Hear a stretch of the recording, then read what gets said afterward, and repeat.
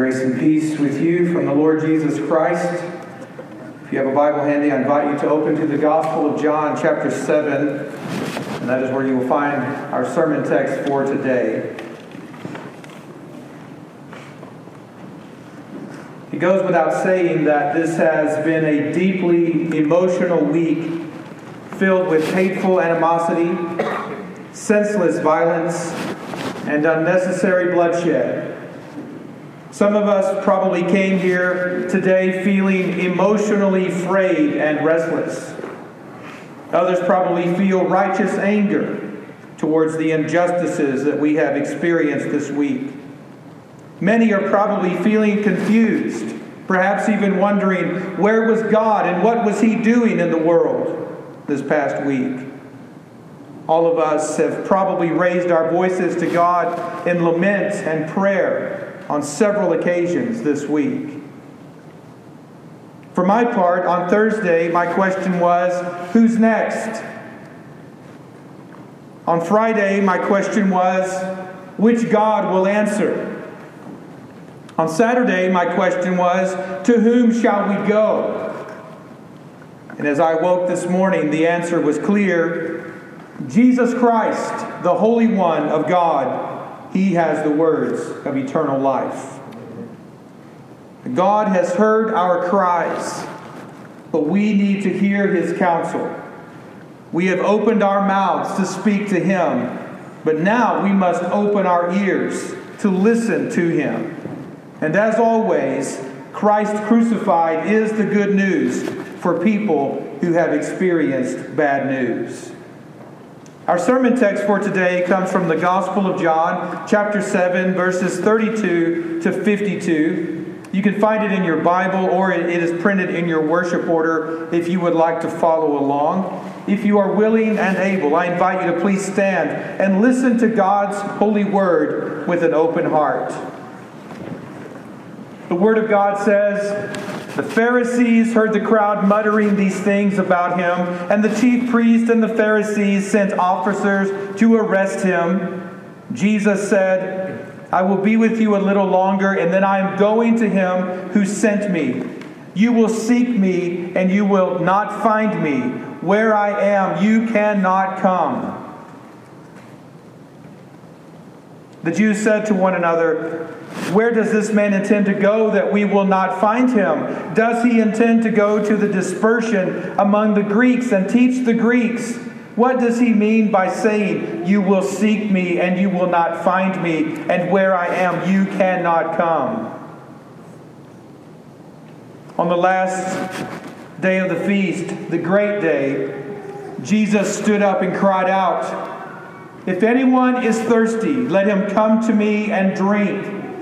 Whoever believes in me, as the Scriptures has said, out of his heart will flow rivers of living water." Now this he said about the Spirit, whom those who believed in him were to receive, for as yet the Spirit had not been given, because Jesus was not yet glorified. When they heard these words, some of the people said, "This really is the prophet." Others said, "This is the Christ."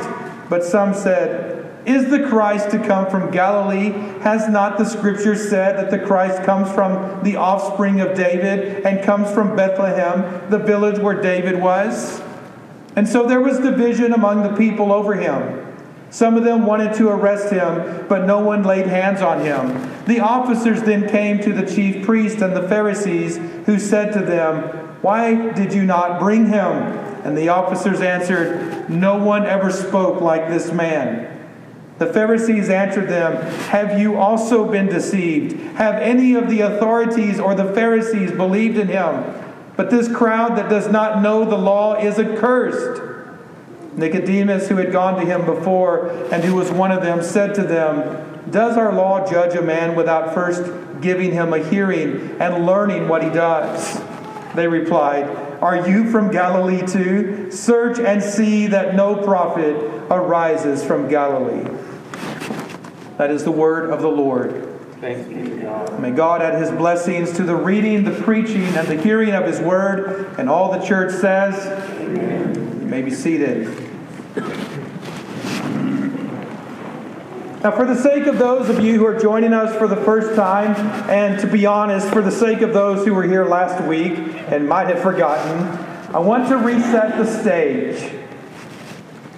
As we were reminded last week, even the best and the most religious of cities can become dangerous places, jolted by hatred, violence, and bloodshed.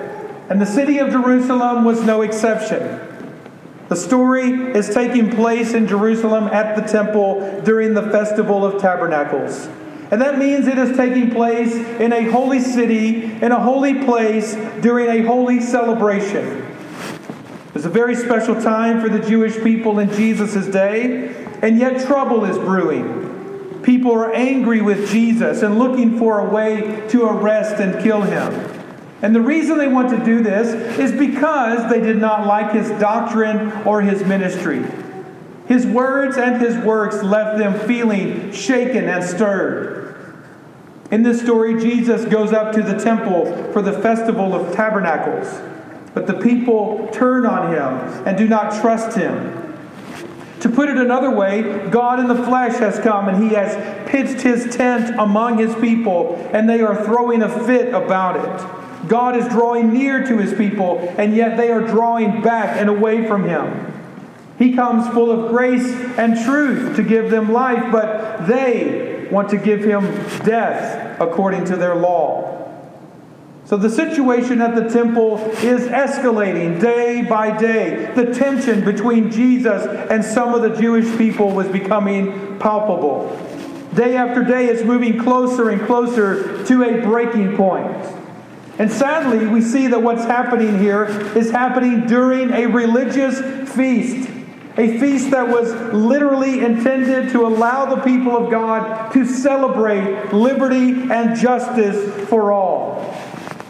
But here they are at the Feast of Tabernacles, this annual celebration that lasts 8 days. And during this 8-day period, they are supposed to be rejoicing and rejoicing and rejoicing. This is a festival that is marked out by its joyous festivities, the dwelling in tents or booths, and then the peculiar sacrifices that are offered during the week. So to understand what's going on in context, try to imagine a week-long party with lots of rejoicing and dancing and feasting and drinking, all in the context of daily worship. Imagine a city filled with tents in the streets and in the yards and in the parks. For 1 week every year, the people would gather and build these temporary structures and live in them so they could remember their forefathers in the wilderness, so that they could identify with their kinsmen and say, that story is our story. We are still living in tents. We are still pilgrims in the world. We are still making our way through this wasteland. During that week, special sacrifices were offered up to the Lord. And it is said that there were more sacrifices offered that week than at any other time. No one was able to come up to Jerusalem empty-handed. Everyone had to bring a gift for offering.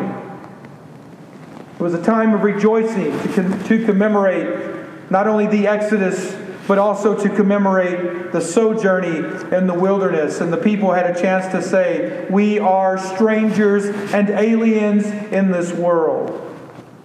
The festival was also to remind the people that they were actually on mission for the life of the world. The Festival of Tabernacles was supposed to help the Jewish people look forward to the final joyful harvest when God would gather together and bring to them the nations. When Israel's mission on earth was completed, God would gather all the nations of the world to them, as the prophets had said. And so to that end, many bulls were sacrificed on behalf of the nations, and many prayers were offered up for the Gentiles. This was a missional celebration. Now keep in mind that all of that is happening when Jesus goes up to the temple. And it's in the midst of all of that religious celebration of life, liberty, and the pursuit of justice and the mission of God in the world that some people in that crowd wanted to arrest and kill Jesus. And the reason is because they were confused about him. Some people thought he was a troublemaker. Some thought that he was the prophet. Some people thought he was the devil. Others even thought he was the Christ. Day after day, in the midst of all of this conflict, Jesus keeps going back to the temple. Day after day, he keeps going up to the temple. And on the last and greatest day of the feast, that's the day Jesus decided to stand up and to cry out, "If anyone is thirsty, let him come to me and drink. Whoever believes in me, as the Scripture says, out of his heart will flow rivers of living water." Now let me tell you why that statement is so significant, especially a statement given at that time and place. On the last and great day of that festival, a priest would go out from the temple courts and go to a nearby pool called Siloam. And he would draw water from that pool, and he would make his way back to the temple. He would go through the water gate. Trumpets would sound. The people would cheer, and he would carry this water up to the temple and pour the water into a silver bowl. And then the water from the bowl would be poured out on the offering, on the sacrifice that was on the altar. Trumpets would blast again, crowds would go wild, and everyone would begin singing Psalm 113, 114, 115, 116, 117, 118. These are the Hallel Psalms.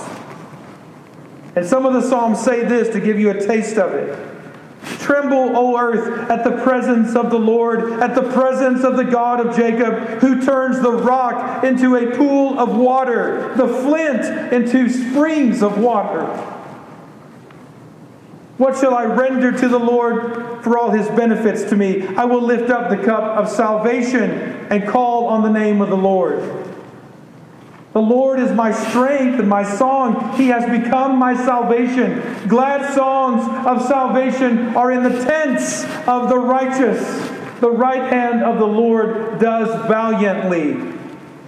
Oh, give thanks to the Lord, for he is good. His steadfast love endures forever." That's what the people were singing on that day. Another reason Jesus' statement is so significant is because on that last and great day, prayers were offered up asking God to send life-giving water from heaven upon earth for the life of the world.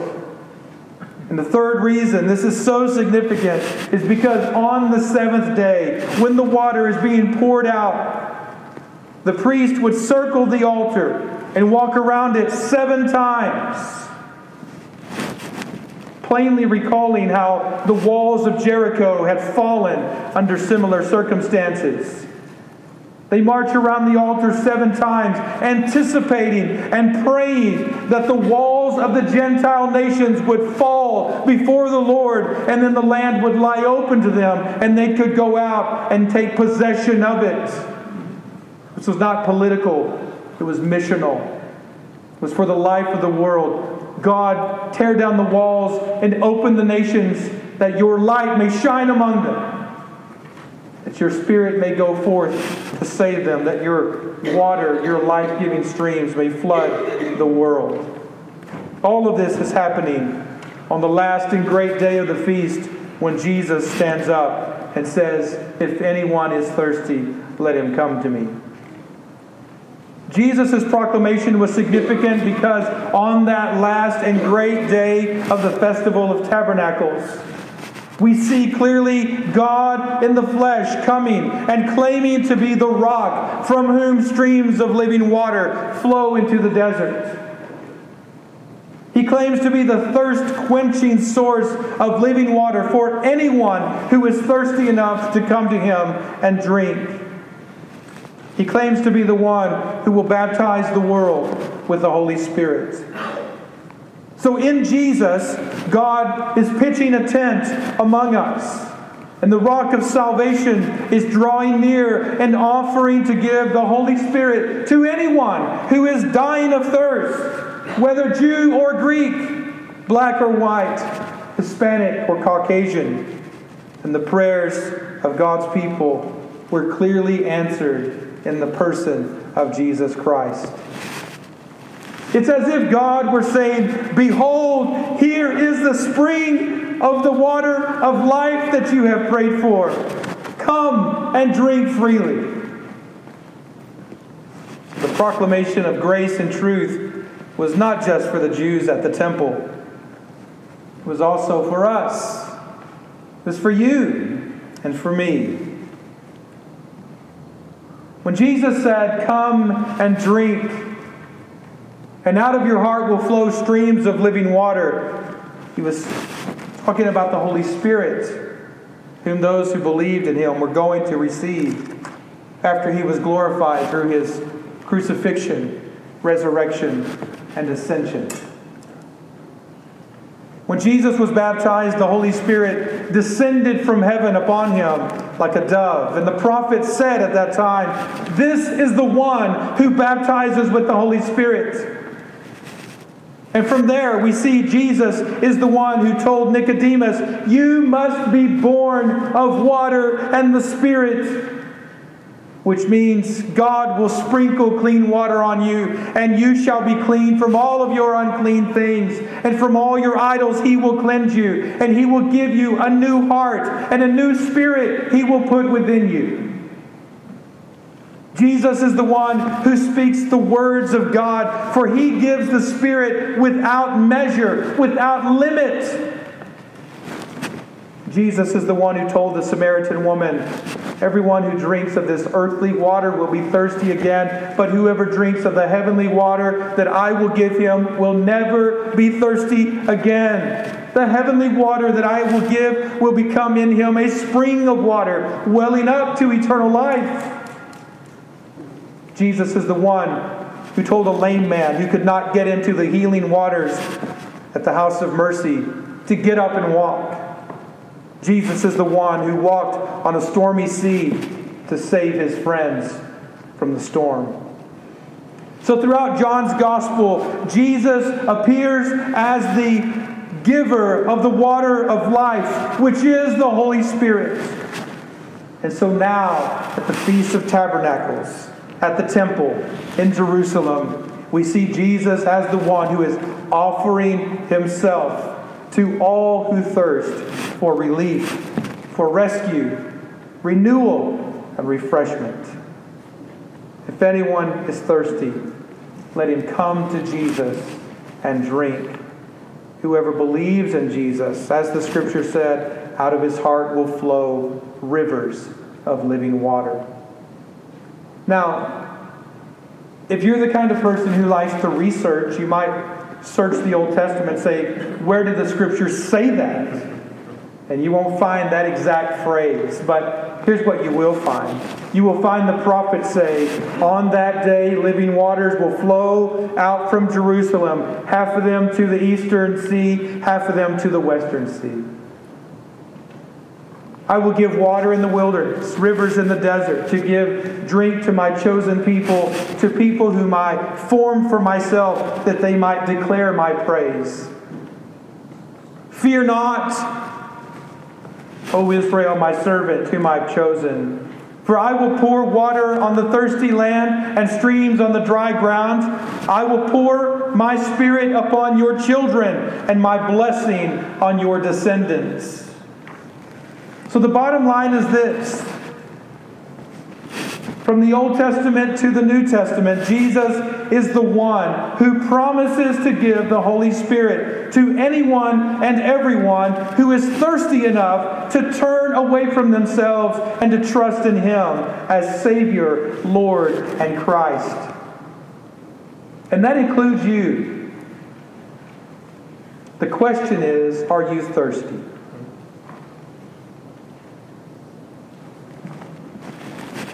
Now, up to this point, I've led you to living water, but I can't make you drink. I can point you to the source of the water of life, but I can't make you come. But if you're thirsty, you must come, and you must drink, or else you will die under the curse of your own sins. We don't want to see happen to you what happened to one young man who was hiking in the South Utah desert. We don't want to see happen to you spiritually what happened to him physically. CBS News reports that a few years ago, a young man by the name of Dave Buskow and 11 other hikers were led by expert guides from a company called Boss on a wilderness survival adventure. It was designed to test their physical and mental toughness.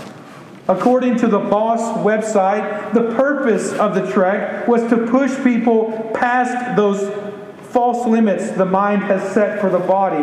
And the goal of the trek was to help people discover their real destination. And here's the quote: "Somewhere along the many miles of sagebrush flats, red rock canyons, and mesa tops of southern Utah, somewhere between the thirst, the hunger, and the sweat, you'll discover the real destination: yourself." According to Boss, you are your real destination. All the hikers on this venture paid $3,100 for the course. On the second day of the trek, after a cool night, the group set out around sunrise, and they stopped at 8:30 to dip their cups in a creek in what turned out to be the only water they would find until evening. Dave Buskow pulled out a bottle from his pack to fill up in the creek, but he was warned by the staff not to fill it. During the early phase of the expedition, participants are only allowed to drink water at the source. They're not able to carry any water with them through the wilderness. The reason?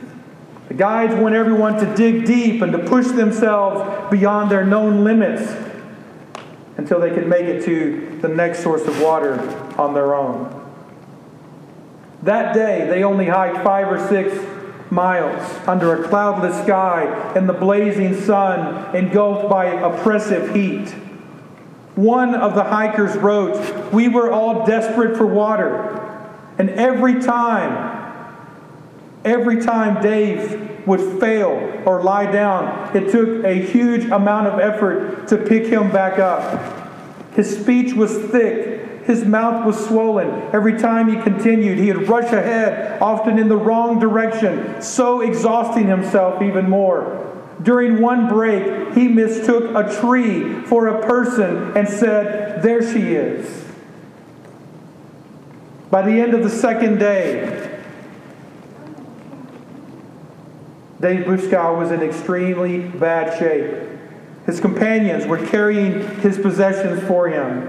He was pale, he was racked by cramps, and his speech was slurred. He was desperate for water and hallucinating.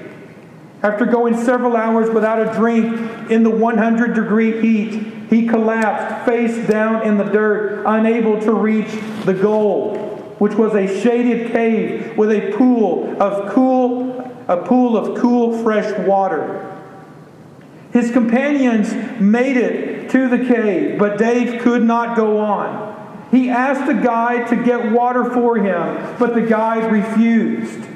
In a statement to the police, the guide said, "I felt that he could make this short distance, and I told him he could do it. I wanted him to accomplish getting to the water and the cave for rest on his own." And so, as the sun set in the west on the second day of their trek, Dave Buskow died of thirst 300 feet away from water, within earshot of his companions, celebrating their arrival at the pool of water and the cave. He was 29 years old.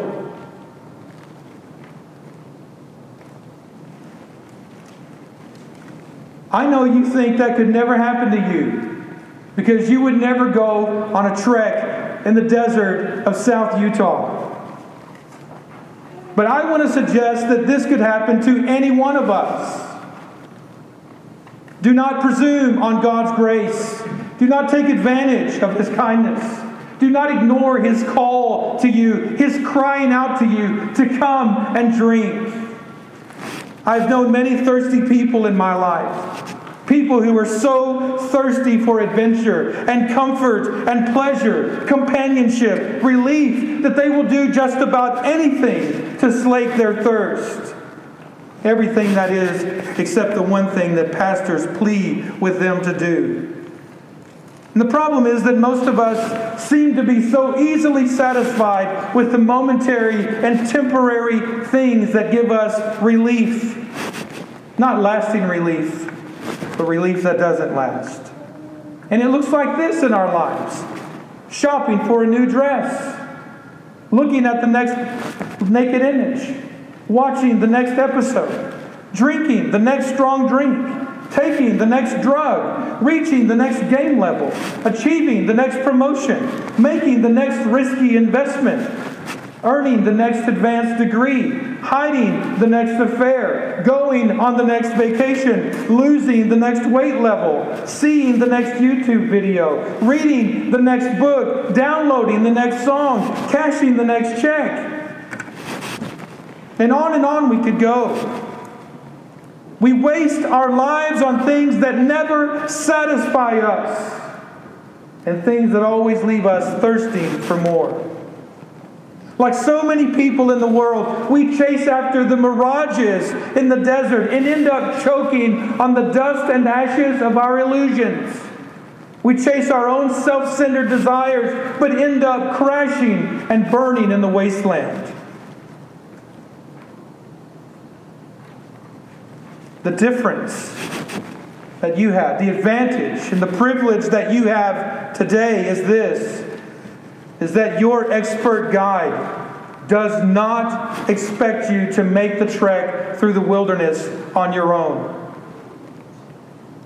Your expert guide knows that you are not able to travel not even a short distance by yourself, even if it means getting a drink of water.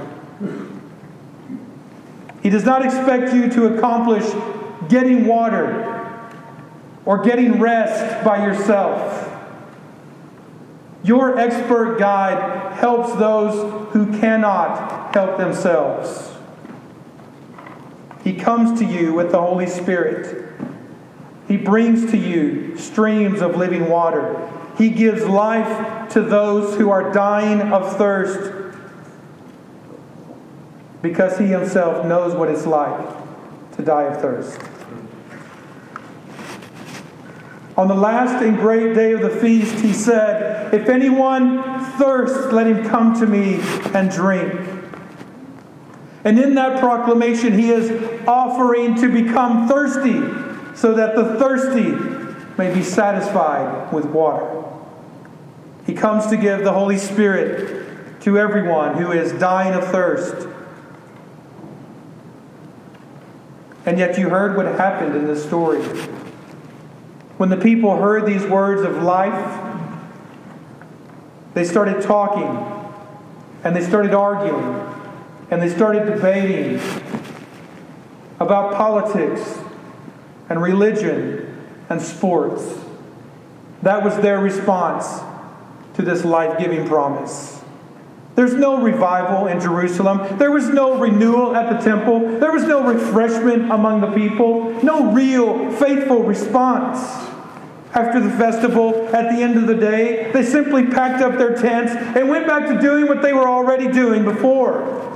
Drinking from their own cisterns, their own stagnant pools, and their own mud holes.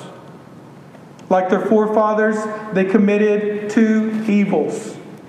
They cast aside the fountain of living waters, and they carved out cisterns for themselves, broken cisterns that cannot hold water. My fear is this.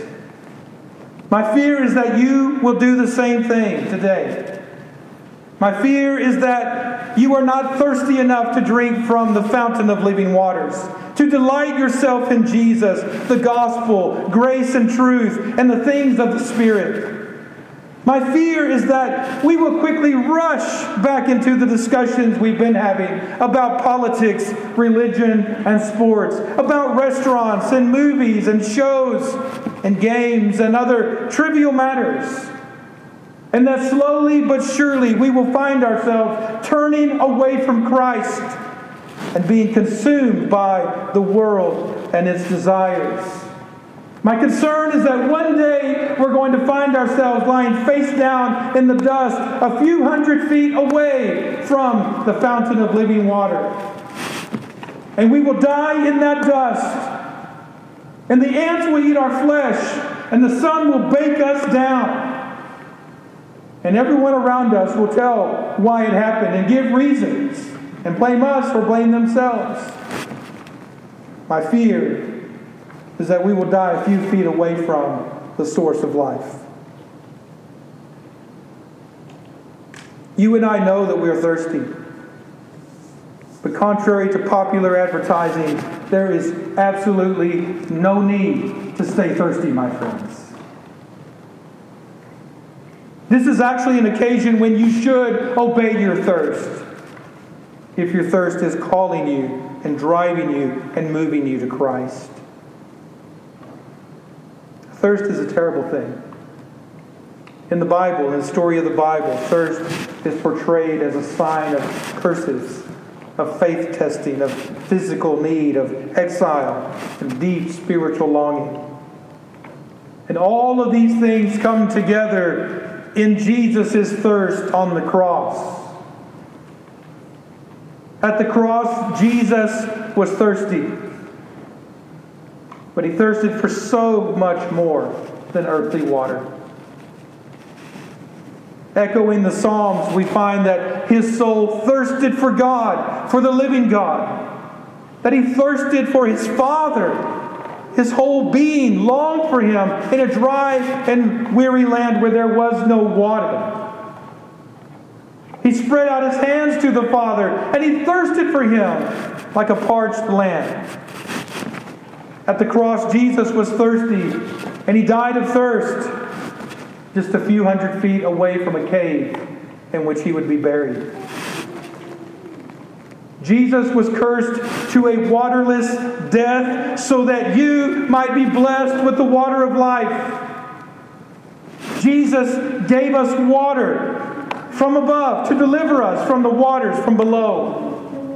Jesus died thirsty so that you who thirst might drink deeply and thirst no more. Jesus poured out the water of life to save us from the dust of death. And this is his promise. To the thirsty, I will give from the spring of the water of life without payment, without cost. It's free. So let the one who is thirsty come, and let the one who desires take the water of life freely without price. How can you do that? What must you do? It's as simple as this. All you have to do is ask him for it. All you have to do is ask for it in Jesus' name. Will you join me in prayer? Oh God, you are our God. Earnestly we seek you. Our soul thirsts for you. Our flesh faints for you as in a dry and weary land where there is no water. We have looked upon you in the sanctuary, beholding your power and your glory. Because your steadfast love is better than life, our lips will praise you. So we will bless you as long as we live. In your name we will lift up our hands. Our soul will be satisfied as with fat and rich food, and our mouth will praise you with joyful lips. When we remember you upon our bed and meditate on you in the watches of the night, for you have been our help. And in the shadow of your wings we will sing for joy. Our soul clings to you. Your right hand upholds us. All these things we ask and pray in the name of Jesus our Lord. Amen.